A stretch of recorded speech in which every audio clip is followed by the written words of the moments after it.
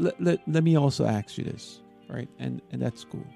Uh, he pled guilty to one count of human trafficking, sex trafficking. Mhm. In that count, it's alleged, it's not alleged anymore, that he assaulted a female and broke her back. Were you there for that? I was. You was. So you were there when this female got That- lifted and slammed on a air conditioner or whatever it was, right? You were there for that. I was. Are you going to record? Because this is not funny. No, It's not funny, but I'm it's not funny at all. scared Because about what's going to happen. I'm scared of what's going to happen. Yes, I was there for that. now, witnessing that trauma and that level of violence, to where it's my understanding from reading the report, it says that the female said that she just wants a normal life and have kids and family, and he said that that's square, something to that effect. Maybe you can correct me, I don't know the exact verbiage.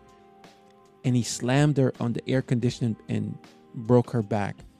What were you thinking when you saw what were you when you saw that? What was going through your mind? I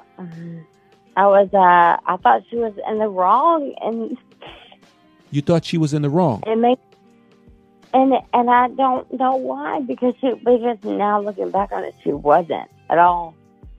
She wasn't at all. There was no need. If she wanted to leave, like, she needed to go. You know, she had a bunch wrong with her, to where, like, I felt like, okay, let her go. But she made money, so she had to stay. So she didn't want to lose her, and so we were all, a part of that. Okay, but let me ask you, how many people? I saw it. Hold- I saw her beat her. I saw him beat her ass, and I will never get that out of my mind. Okay. Ever, All right, ever. in my life. take me back to that moment. All right, how many people were present when she was being beaten? God. I don't know.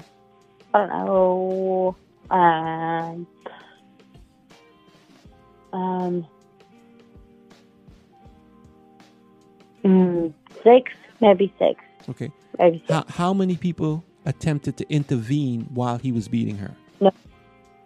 Nobody. Why?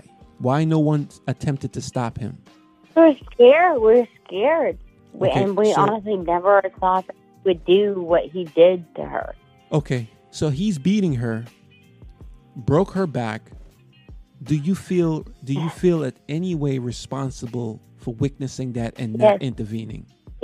Yes, absolutely. I still talk to her to this day, but I still feel guilty. I still feel, I didn't think that it was going to, I never thought it was, but I was there when she went to the front desk of that hotel, and she went and hid underneath that hotel desk, and the hotel clerk was trying to help, and like